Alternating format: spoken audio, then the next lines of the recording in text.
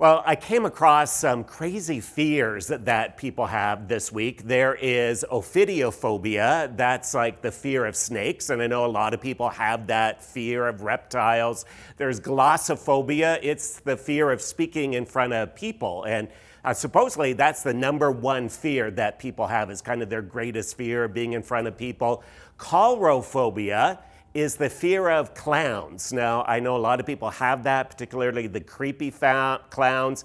Then there's omlophobia, and that's the fear, get this, that's the fear of your navel, your belly button. I don't know if people are more afraid of an innie or an outie, but people can have a fear of that. And then there's windbagophobia, which it's the fear of long sermons. So I know many of you, maybe you start the service and you kind of have that fear, but fear is around us. Fear is just something that almost kind of weirdly feels natural.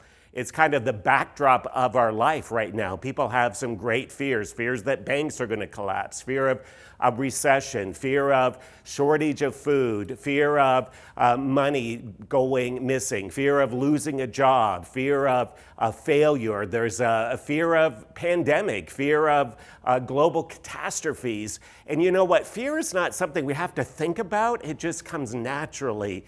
Courage, on the other hand, is something we have to kind of almost like drum up, kind of gather our courage, get our courage. And courage is sometimes hard. As a teen boy, I remember it was hard to be courageous and ask a girl out because I was afraid that they were going to reject me. Courage sometimes is needed when we are going to say something that feels truthful, but maybe it's uncomfortable or unpopular, and are people going to reject us? And I look at my life, and I would say the major mistakes and the times I find myself most in trouble are the times when I don't have courage. And maybe that's you. And today we just want to look at courage, and you may have to make a courageous decision, a courageous conversation with someone. Maybe you've got to take a courageous step of faith. And we're going to look today at the life of Esther and how she was brought to a point of courage. And we're going to see that the fingerprints of God are often seen through the courageous steps that we make. And so if you have your Bibles, you want to turn there, you can follow along on the screen. Esther chapter 4. And as we get to this point in chapter 4, just let me give you a little bit of background. Chapter 1, it starts out with King Xerxes, who was the king of the Persian Empire around 480 or so BC, and he wants to show off his wealth. He has a 6-month party. He wants his beautiful wife Vashti to parade in front of all these people, particularly when he's drunk and they're drunk. She refuses. He gets upset. He banishes her and tells everybody all the women have now got to obey their husbands. In chapter 2, we see that Xerxes maybe regrets this. He's nostalgic for his wife, and his advisors don't know what to do, so they invite a big beauty contest, so to speak. They gather up in kind of an ancient sex trafficking ring, 400 of the most beautiful women. They spend a year getting ready. One of those women is Esther. She's a Jew, but Mordecai, her cousin, encourages her not to expose who she really is, and she ends up being the king's favorite, and she becomes the queen. And then in chapter 3, we kind of get a close-up of Mordecai. And Mordecai was the cousin of Esther, who is now the queen. He had adopted her, basically raised her. He seems to be very Jewish, but there is a nemesis, an enemy as Haman, who is one of the most influential people in Persia. Haman, in his ego, wants everyone to bow down, wants to be very king-like, and Mordecai refuses to bow. And Haman gets offended at this. In fact, he's very angry. And Haman does what we often do, is we get fixated right on a person or a situation. And for some reason, instead of thinking of all these other people who are bowing down to him, he can't get Mordecai out of his head. And because Mordecai still won't bow, we're not sure why, but because he won't bow down, Haman says, well, all the people like Mordecai are bad. And he discovers that Mordecai is a Jew, and then he says, we want all the Jewish people eliminated. And so there is now an edict that goes throughout all the Persian Empire that all the Jewish people are to be killed on a very particular day, that the rest of the Persian Empire can plunder them, kill them, destroy them, and try to get rid of them. And at the end of chapter 3, we see the Jewish people in the Persian Empire perplexed. How is this going to happen? What is going to happen to them? But we know that in the midst of this story, that there is placed as the queen a Jewess. And will she have the courage to do something? And what we see in chapter 4 is just an expose, a little bit of what courage is. And the first thing we learn is that many times God places you and I in positions where we need courage. That sometimes we think, oh, if I'm following God, everything's going to be easy. No, there are times that God places you and I in a position of courage. And we see chapter 4, it opens up in verse 1. It says, when Mordecai learned of all that had been done, he tore his clothes, put on sackcloth and ashes, went out into the city, wailing loudly and bitterly.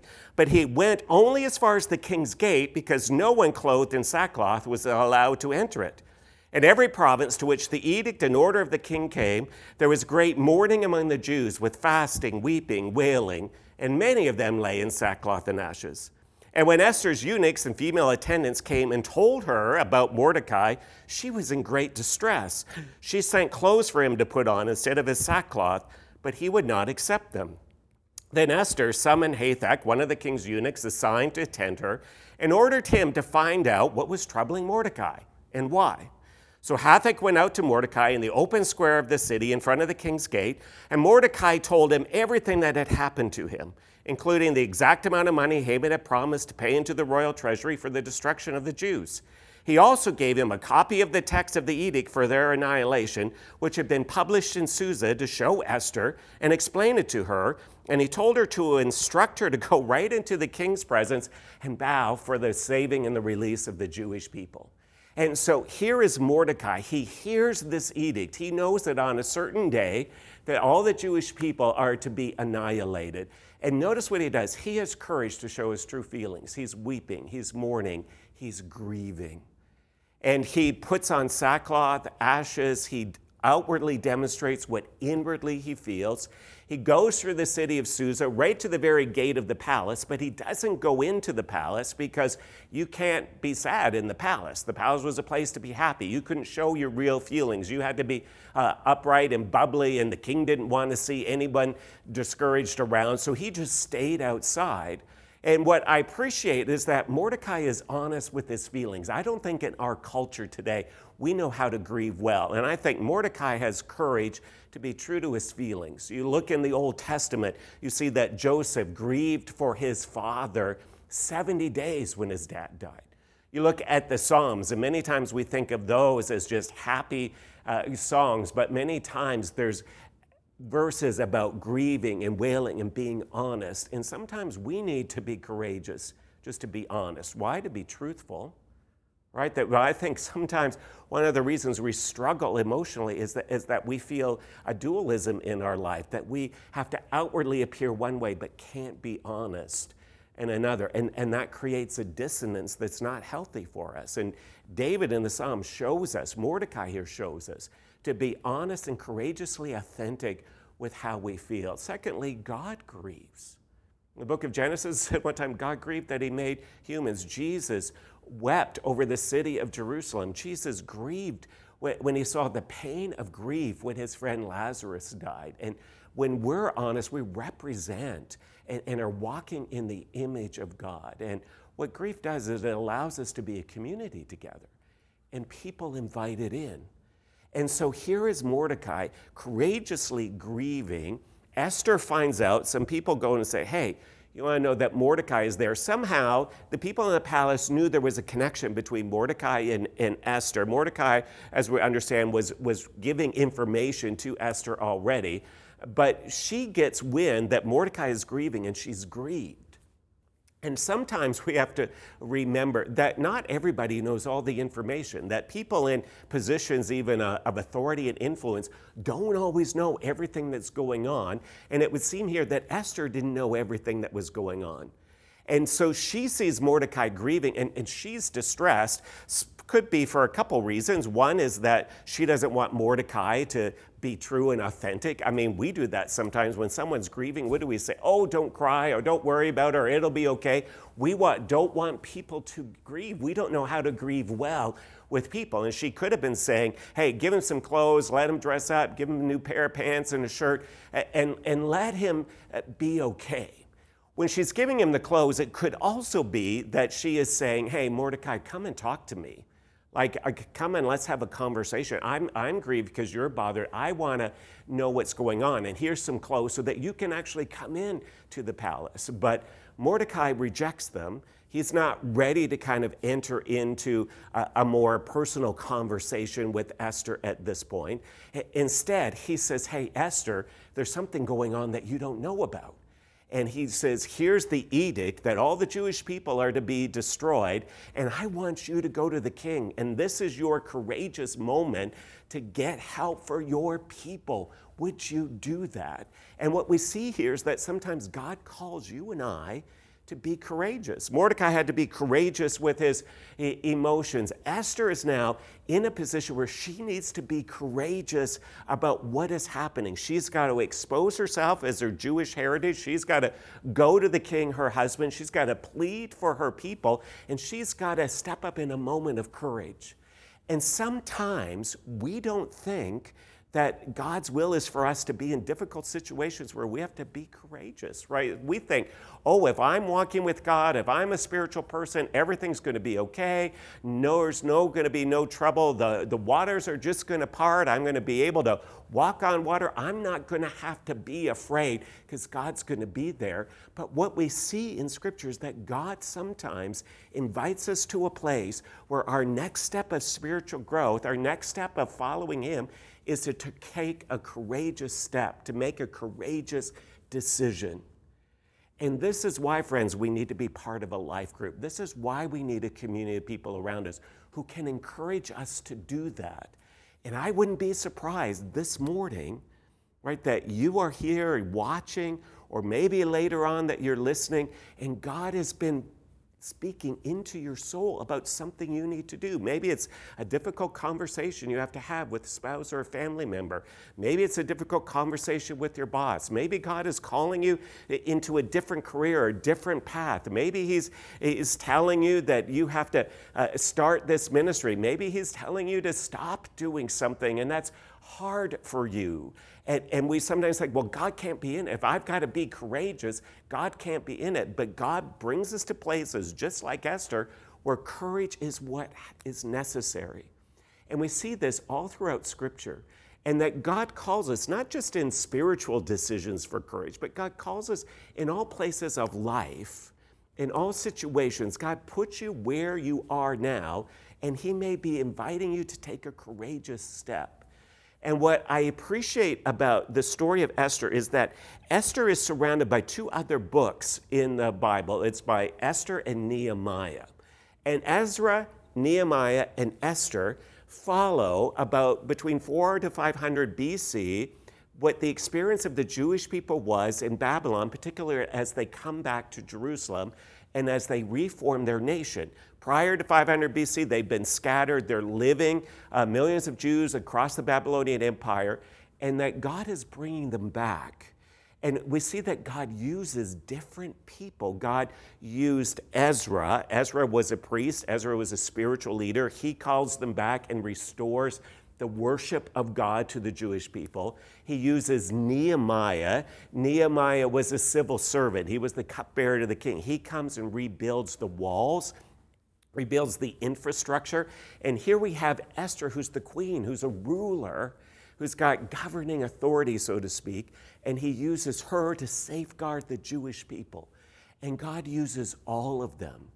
And this is why I think sometimes the Scripture encourages us to pray for our leaders, to pray for the courage of our leaders, that they would have information, they would know what's going on, and that they would be courageous following God. And you sometimes be like, oh, well, I'm not a pastor, I'm not I'm not in a religious work, I'm a civil servant, I'm in government, I am doing something. We need to pray for one another in the difficult situations we are, that we would, wherever we are, have courage and live with courage. And we need to pray, I think, that people would take government positions. They would work in government. They would run for office. That we need to pray that people would have strength and courage and bravery to live for God, even in very complicated and important positions. So what we see here with Esther first is God calls you and I sometimes to places where we need courage. If you've got to make a courageous decision, it's not that God has abandoned you, he's brought you to this point. Secondly, what we're going to see is that sometimes in order to make a courageous decision, we have to do it still in fear. That we sometimes confuse courage with being fearless. That we think, oh, if I don't have fear, then that's courage. And I'm courageous if I'm not doing something and yet still feel afraid about it. I love Elizabeth Elliot. She gives this quote. She says, sometimes fear does not subside and one must choose to do things afraid. That God gives us situations, puts us in those situations. The fear doesn't subside. We don't say, oh, I can do that. But sometimes we have to follow in obedience, even afraid. And this is what happens with Esther in verse 9. It says, Hathach went back, reported to Esther what Mordecai had said. And then Esther instructed him, well, say to Mordecai, look, all the king's officials and the people of the royal provinces know that for any man or woman who approaches the king in the inner court without being summoned, the king has but one law, that they'll be put to death unless the king extends the gold scepter to them and spares their lives. But 30 days have passed since I was called to the king. And when Esther's words were reported to Mordecai, he sent back this answer, don't think that just because you're in the king's house, you alone of all the Jews will escape. For if you remain silent at this time, relief and deliverance for the Jews, well, it will arise from another place, but you and your father's family will perish. And who knows, Esther, but that you have come to your royal position for such a time as this. So Esther gets word through Hathach that Mordecai says, hey, Esther, now this is time for courage. You got to go to the king. You got to plead for the people. You got to help us. It's up to you. And what does Esther do? Esther says, oh, I can't do that. Like, I don't have courage to do that. Like, do you know what that costs? Like, you can't ask me that, Mordecai. And she says, Mordecai, don't you know the law of the Persians? And we said once a law in Persia was made, it can't be changed. And the law of the Persians is that you just can't go on a whim and go and approach the king. Like, you have to be invited. You have to be there. And if you just go and approach him, there's a good chance that you'll be killed. And look what happened, like with Vashti. Like, she didn't do what the king says. She broke the law. And what happened? Vashti vanished. And so I don't know if I can do that. And what Josephus, the Jewish historian, says that around the throne of Xerxes and the other Persian kings, there were people there with axes. And they stood there with axes. And if you disobeyed the king, if you approached inappropriately, off with your head. And so Vashti says, hey, this is too dangerous for me. And besides, notice she said, it's been 30 days since I've been invited by the king. Now, why does she say that? Because she's one of many, probably women and concubines and wives that the king has. We saw in chapter 2, he liked what was happening, and like that beauty contest, probably had another. There's all these women. She said, it's been a month. Like, the king hasn't called me. Like, maybe I'm not his favorite anymore. Maybe he's done with me. Maybe there's another new kind of shiny object he's intrigued with. Like, I don't have that great of a relationship with him. That's what she's saying. And it would have been easy for Mordecai, right, to say, hey, I'm sorry, Esther. Like, I didn't realize what I was asking. I don't want to put you in danger. Mordecai doesn't do that. He says, Esther, now's the time for courage. Like, now's the time to kind of step up. And I think all of us need Mordecais in our life who encourage us. And that's what encouragement really is. It is giving us what? Courage.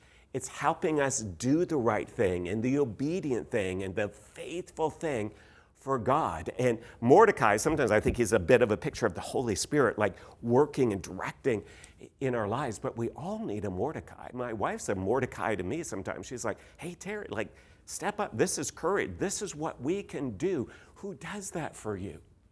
Who is your Mordecais in your life that's give you the courage to do the right thing? And Mordecai says, Esther, there, three things. He kind of talks to her about three things in kind of giving a response back.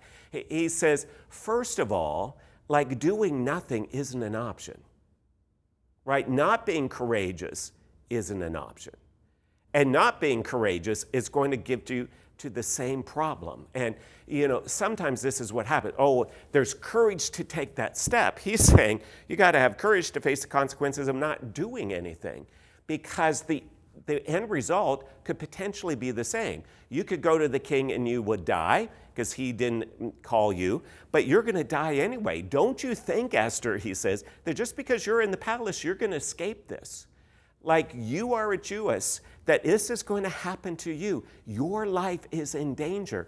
And so this is always a good word for us, because sometimes we think, oh, I don't have the courage. I can't do that. But there's consequences of not having courage. Secondly, he says, now listen, Esther, God's going to spare us anyway. God's got a way to spare us. So if it's not you, it's going to be someone else. And here we see, I think, a little glimpse into Mordecai's faith. As we've said in Esther, God's not named at all, but we get a glimpse of their spiritual life. And here is one. Mordecai says what? The Jewish people are going to be saved. God's going to spare us. He doesn't use God's name, but he says we're going to be spared. Now, how could he say that? Where does Mordecai's faith come from? It's because of his faith in the covenant, the promises that God has made. And when you look throughout Old Testament, in Genesis, God creates Adam and Eve, makes them sinless. In Genesis 3, Adam and Eve sin, and there's a promise, what? Of a Savior.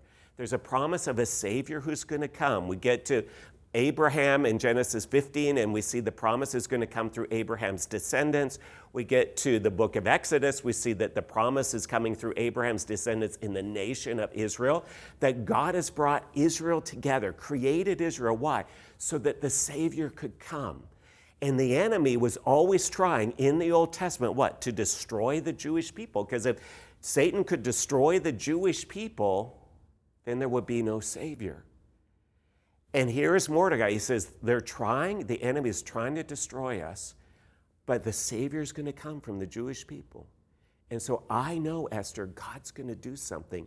And this is often where courage, here we see a bit of Mordecai's courage, like he's encouraging Esther. Why? Because God's promises is true. God's going to come through.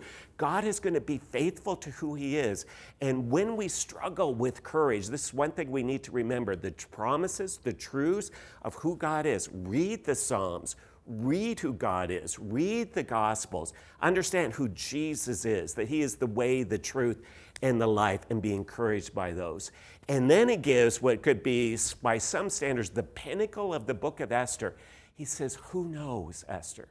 Who knows that you have not been brought to this place, for such a time as this? That this, even though he doesn't name God, is what God is doing. God has you here, Esther, for this. And notice here, Mordecai is referring again, I think, to God's grace. Esther, this is not you. This is not, oh, you're so beautiful, or you're so smart, or you're so great. God's favor and grace has been with you. And notice the passive tense. You have been brought. It's not like you entered and you did this, but you have been brought, assuming by God, for this moment, to be here. This is your time to act. And here we see in our graphic on a couple places, for such a time as this. Everything in the story of Esther is embedded in our graphic. And what we see here, that oftentimes God's plans and purposes for us are embedded in just obedience and courage. Right? Sometimes we think, oh, what does God want? What am I going to do? How do I pursue God's purpose?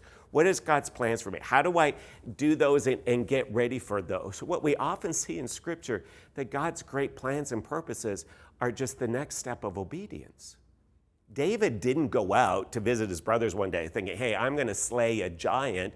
But he goes and he can't stand anymore when he sees Goliath taunting the Jewish people.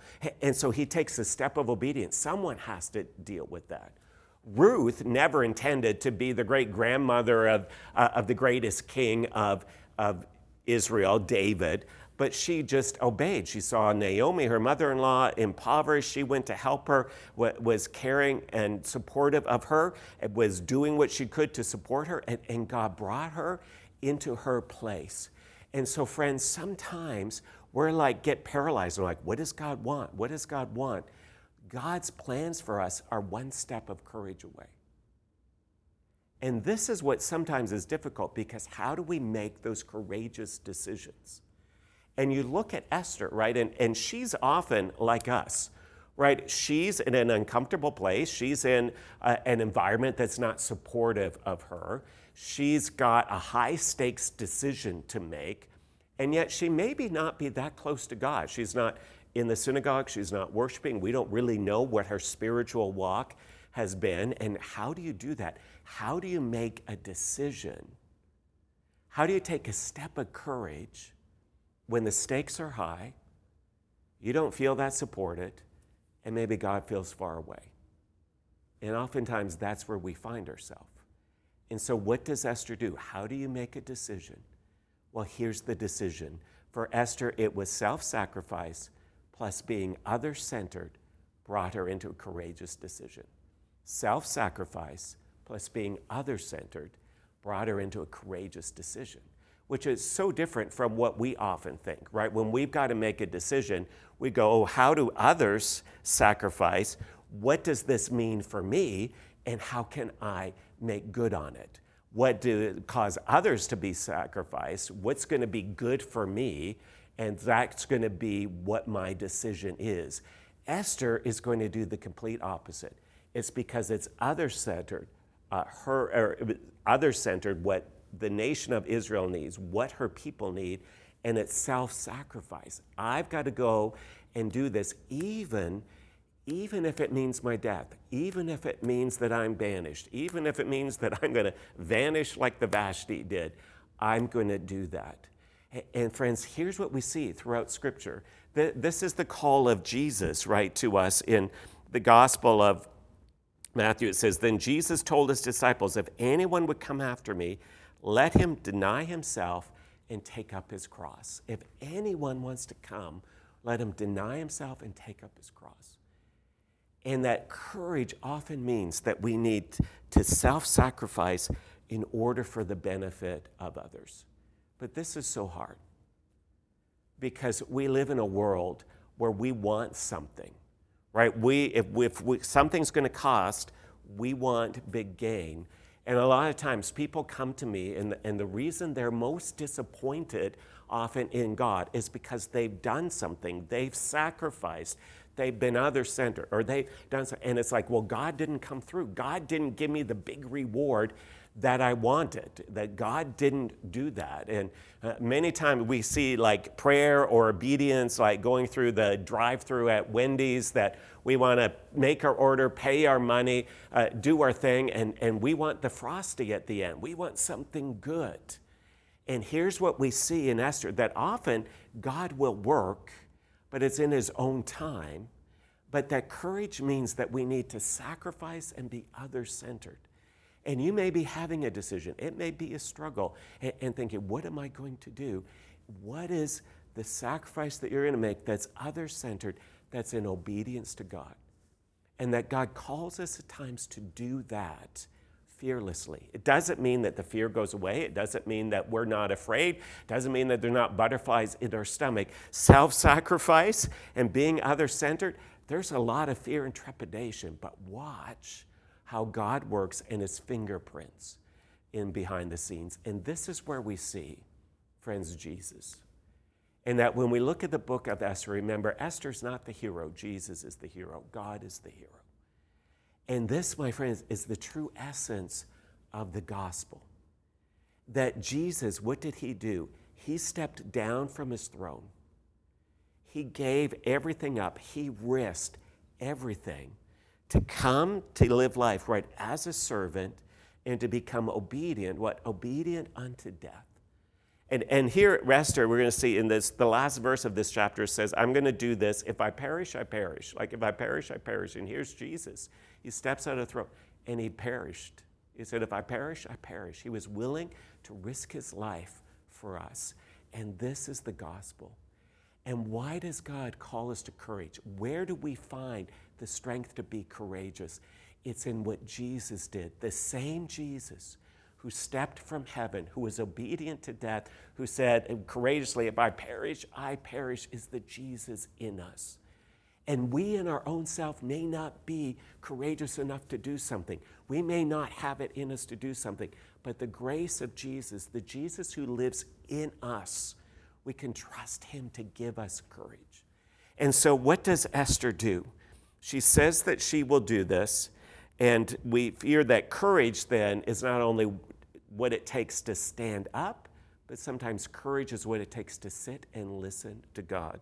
Here's how the chapter ends. It says, then Esther sent this reply to Mordecai, go, gather together all the Jews who are in Susa and fast for me. Do not eat or drink for 3 days or night. I and my attendants will fast as you do. When this is done, I will go to the king, even though it's against the law. And if I perish, I perish. And Mordecai went and did all those things. And so here, what does Esther do? She's got courage. She's like, okay, I'm going to do it. I'm going to go to the king. I'm willing to do it, but I'm also willing to sit and listen. Before she does anything, she says, I'm going to fast and pray for 3 days. I'm going to fast and pray for 3 days. And so this is, again, a sign of just her faith, a sign of her trust in God. This is how we're beginning to see her step up and maybe grow again in her spiritual life, and not just pray, but I'm going to fast. I'm not going to eat. And we see throughout Scripture that when people were intent in their prayer, when they're serious about their prayer, they add fasting. They say, God, I'm more hungry for you to work. I'm hungry for you to answer this prayer than I am for food. God, the most important thing right now is not my sustenance, but you coming and working in my situation. And Esther does this. She fasts, she prays, and maybe that's for you to stand up and make a decision. You need to have the courage to sit and listen and wait on God. What is God saying? And notice she goes and she says, I'm going to do this. Now, Mordecai, you go and you get people to do this. You get the other people to fast and pray for 3 days for me. I can't just do this alone. We need God to be working together. And it's in this moment, friends, we see a difference in Esther. She's called Queen Esther 14 times. Only one time before this moment. 13 times is after this moment. It's almost like in this, when she says, I'm willing to stand up, I'm willing to walk in courage, then she's the queen and she's kind of the royal self. But up until this point, she has always done what? She's always listened to Mordecai. Now what? Mordecai is listening to her. She's saying, okay, Mordecai, this is what you need to do. And courage always inspires others to be courageous. Real courage in our life inspires others to walk and be encouraged. And this is what Esther does. She found herself in a place where courage was needed. She realized she needed to act, even though she had to do it with still fearful feelings in her. And she was courageous enough to sit and listen to God before she walked. And I don't know what God is calling you to do, but God, I'm sure, has called all of us to make some courageous decisions. A few weeks ago, we were talking with Young Doe. He's one of our missionaries. He's got a hip-hop ministry here at Bayview on Monday nights. And we were listening to his story about how he came to be involved with his ministry and what he did. And as we were listening to his story, we thought, this is exactly like Esther. The fingerprints of God are all over it and what God has done. And I hope you are as inspired by his story as I was.